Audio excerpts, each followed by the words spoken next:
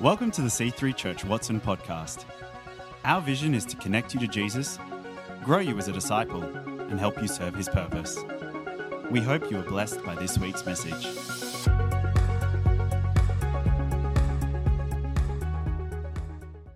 On the topic of, New Year's resolutions, I don't often do a New Year's resolution. I find that, like Jemima, they last until about February, if I'm lucky. But my husband Dan kept asking me, what would your New Year's resolution be? So now I've decided it's to try and dance in his face as often as I can to try and make him smile. And I think it's going well. He's smiling, so it must be working. So we are good. So in the month of January, we always like to unpack a book of the Bible. And this year, we're going to go through the book of Ruth. So each Sunday, we'll dive into one chapter each Sunday morning, which is going to be amazing. But if you want to be extra prepared, it means each Sunday before you get to church, you could read that chapter and you'll be ahead of the game. Be incredible. But a little overview about the book of Ruth. It is a book in the Old Testament, and it tells the story of mainly two people named Naomi and her daughter-in-law Ruth.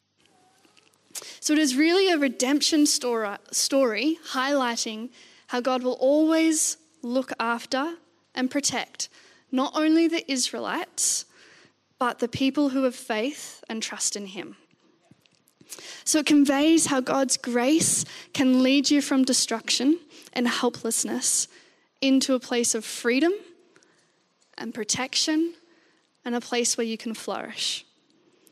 So God cares about the desire of your heart, your dreams, your hopes, which is why on the last Sunday of January, we're actually going to have our Dream Sunday, which is a time where you can bring your dreams, you can write them on a piece of paper, bring your dreams, bring your hopes to God, and you can keep them with you for the year.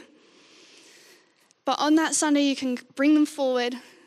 People will pray over you, pray over your dreams. And at the end of the year, you can look back and see what dreams God placed in your heart and what he's had come to life over this year. So before we get into it, I'm just going to pray. So God, would you use these words, use this time to draw us closer to you and bring us a deeper understanding and revelation of who you are through the book of Ruth. In your mighty name, amen. So if you want to, by the end of today, we'll have read the whole of first chapter of Ruth. So if you want to open your Bibles to read along with me, you most certainly can. They will also be up on the screens. So we're going to start with the start of chapter 1.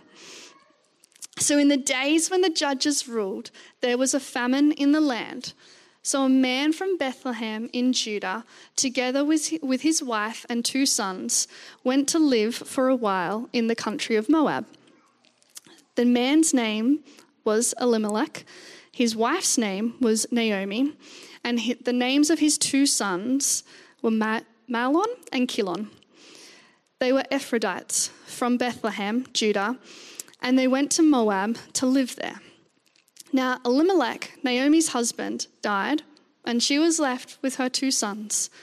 They married Moabite women, one named Orpah and the other Ruth. After they had lived there about 10 years, both of their sons also died, and Naomi was left without her 2 sons or her husband. So the story of Ruth all really begins with the hardship of a man, Elimelech, who was faced with a choice in how he responded to the famine in the land and the struggle that his family faced. So when the famine hit Bethlehem, Elimelech decided to flee and to run away from the problem before taking it to God and asking, what next? What do I do, God? So when problems and difficulties arise in our lives, we get the chance to either endure it, we just grit our teeth and just bear it and hope for the best. We can try to escape it like Elimelech did and just run away and try and hide, hoping that it will go away. Or we can actually enlist it, which is to stand firm in God so that we become stronger from those challenges.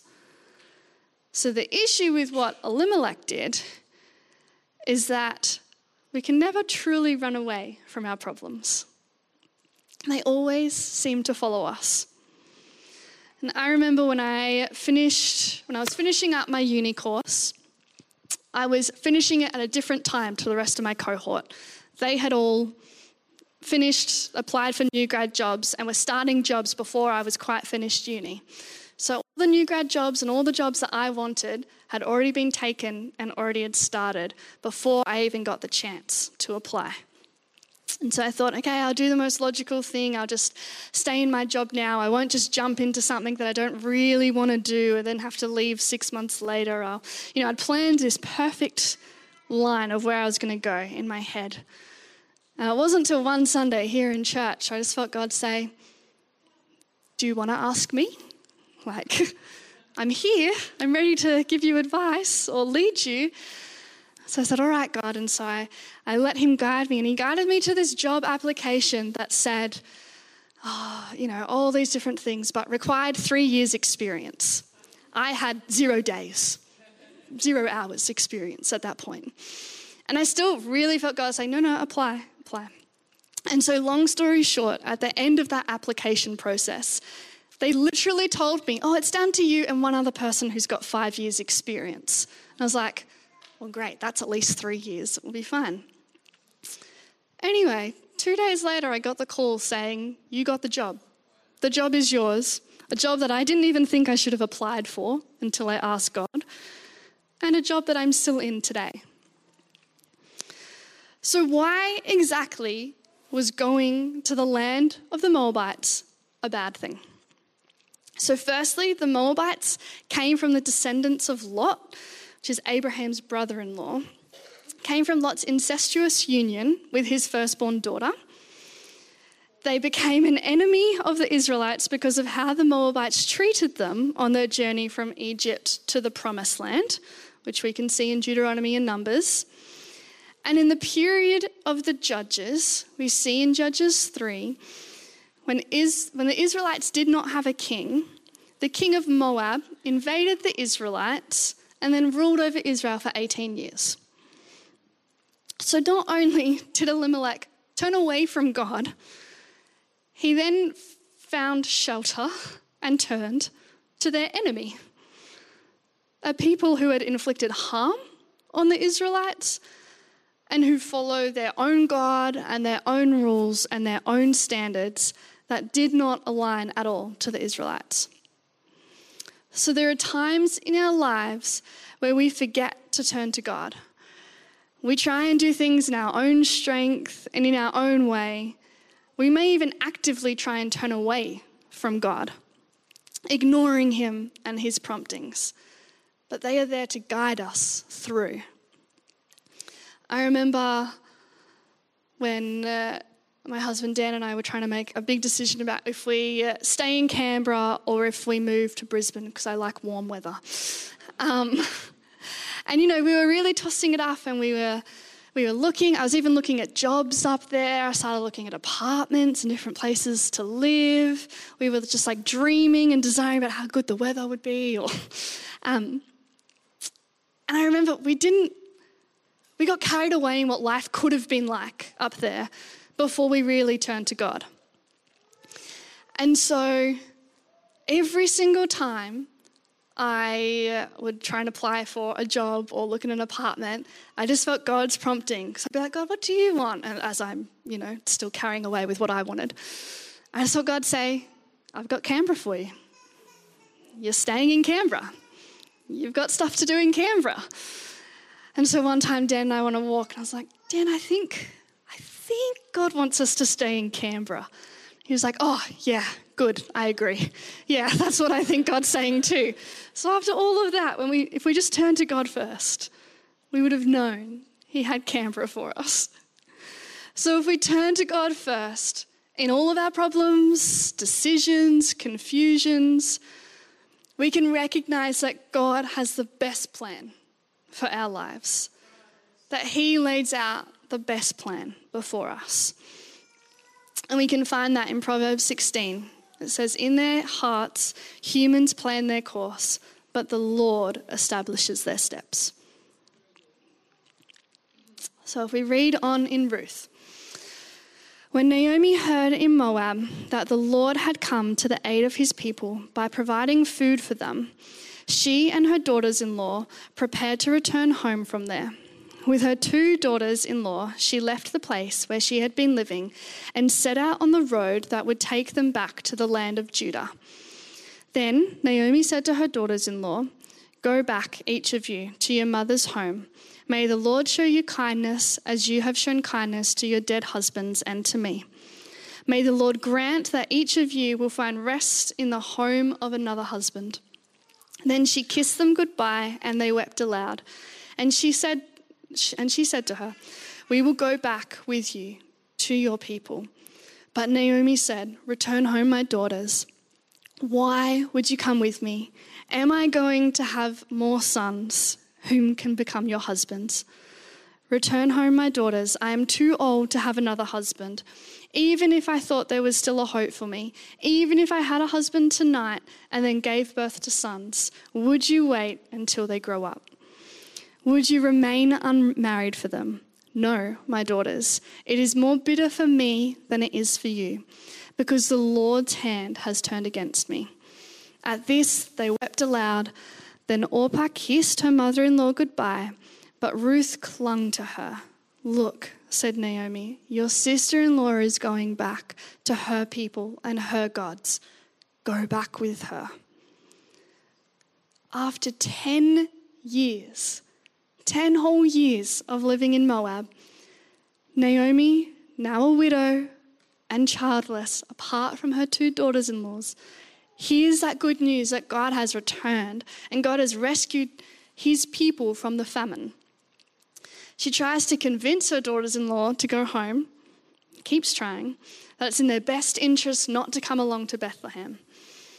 And some scholars and people believe that this is actually to cover up the fact that her husband sinned by running away from God.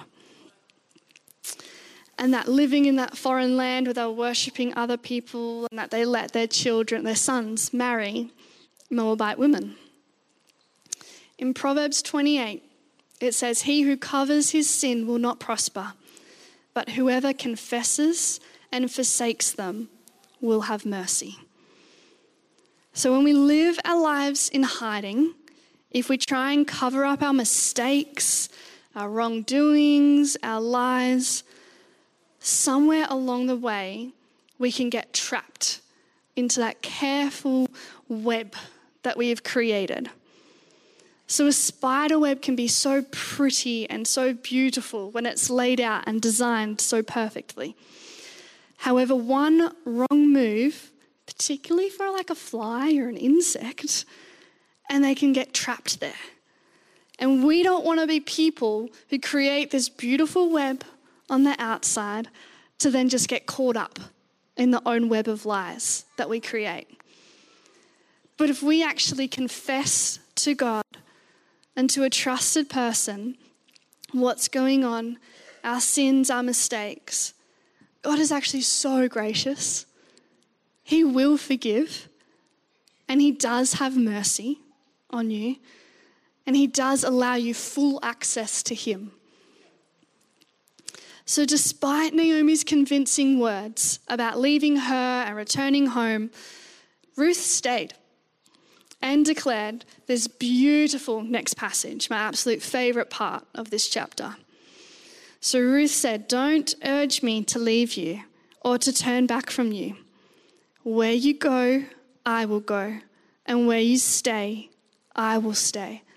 Your people will be my people, and your God, my God. Where you die, I will die, and there I will be buried. May the Lord deal with me, be it ever so severely, if even death separates you and me." When Naomi realized that Ruth was determined to go with her, she stopped urging her. So somewhere along the line, Ruth has had an encounter with God.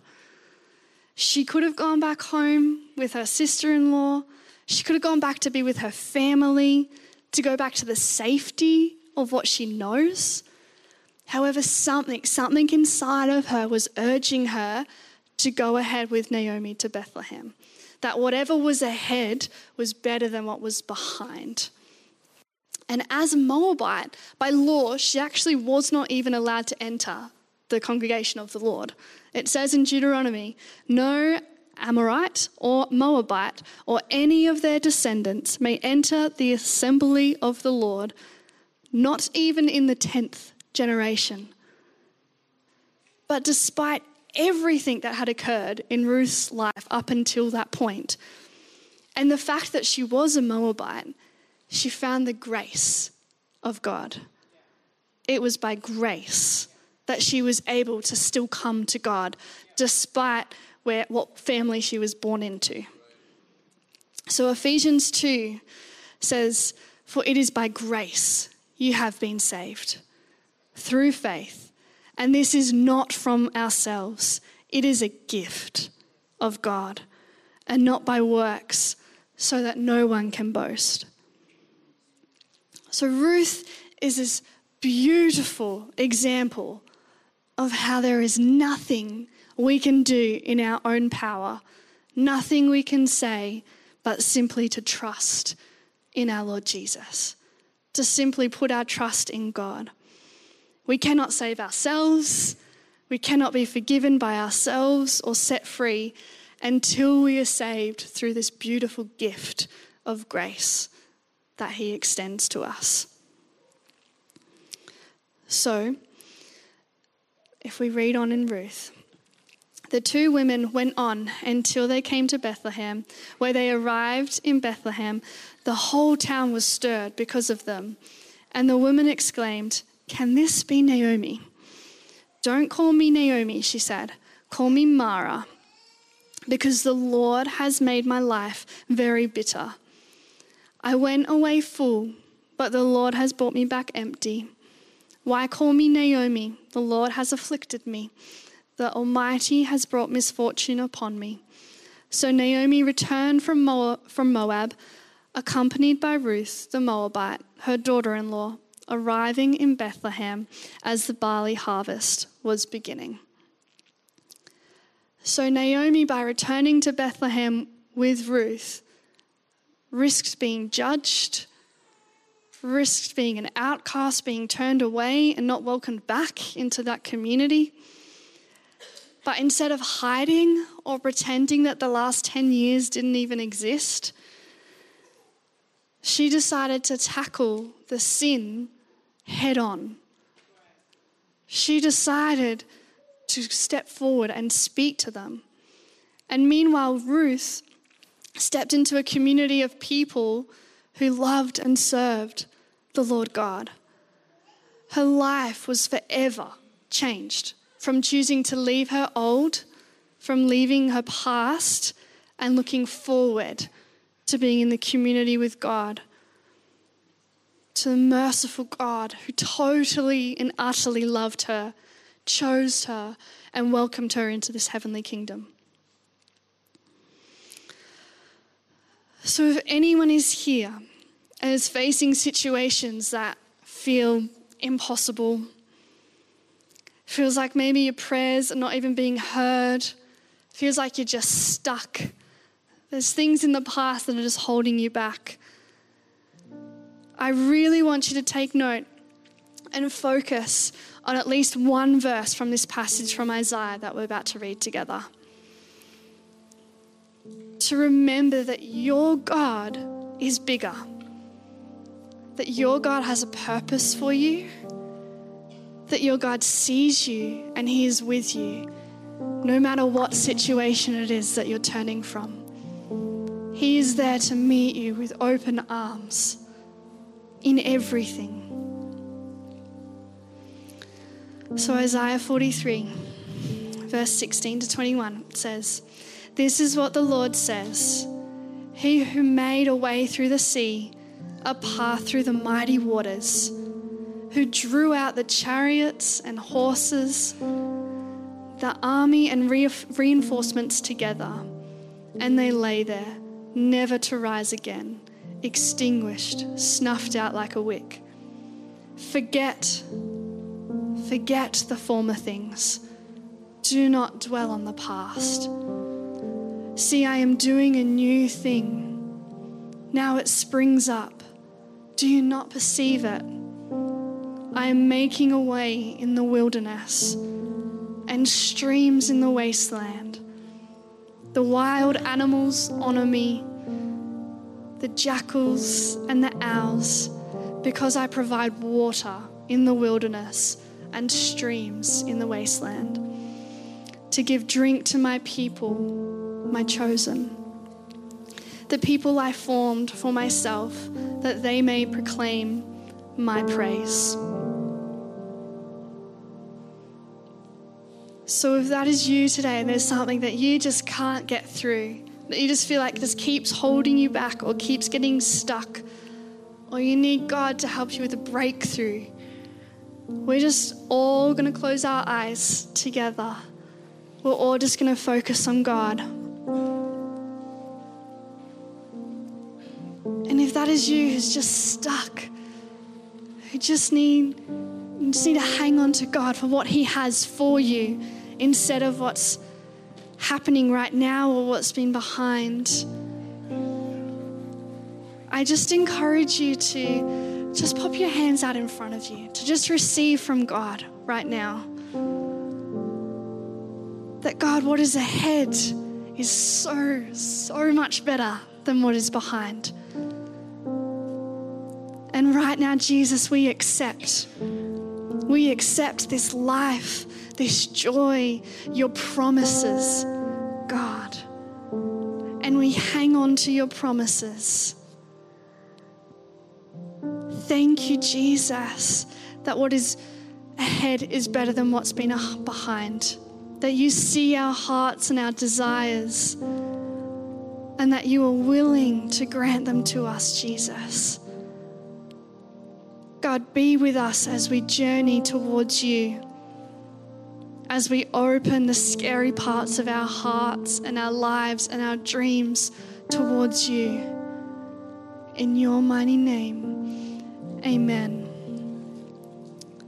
Now, Ruth, in my personal opinion, is one of the bravest examples that we have in the Bible of someone to actually choose to step into a life and a relationship with God.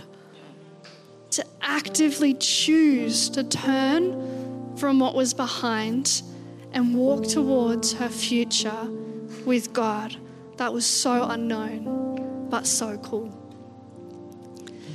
So we also can have the opportunity to choose to turn from whatever's been going on in our current life and enter into a relationship with Jesus, the one who saved you by his grace. That even before you knew him, that he loved you and that he had a plan for you. So today, if you want to give your life, maybe for the first time or for the 7th time, to this God who absolutely adores you and has a life better for you ahead, then we as a church are just going to pray this prayer all together after me. And I just want you just to join in and make that for yourself. So we're going to close our eyes because it helps us to focus. And we're going to repeat after me. Thank you, Jesus, that you chose to love me. Thank you for dying on the cross. I choose to invite you into my heart. I choose to follow you. Thank you that by grace I am saved. Thanks for listening. We hope to see you in church again this weekend. To find out more about our church, find us online at c3churchwatson.com.au.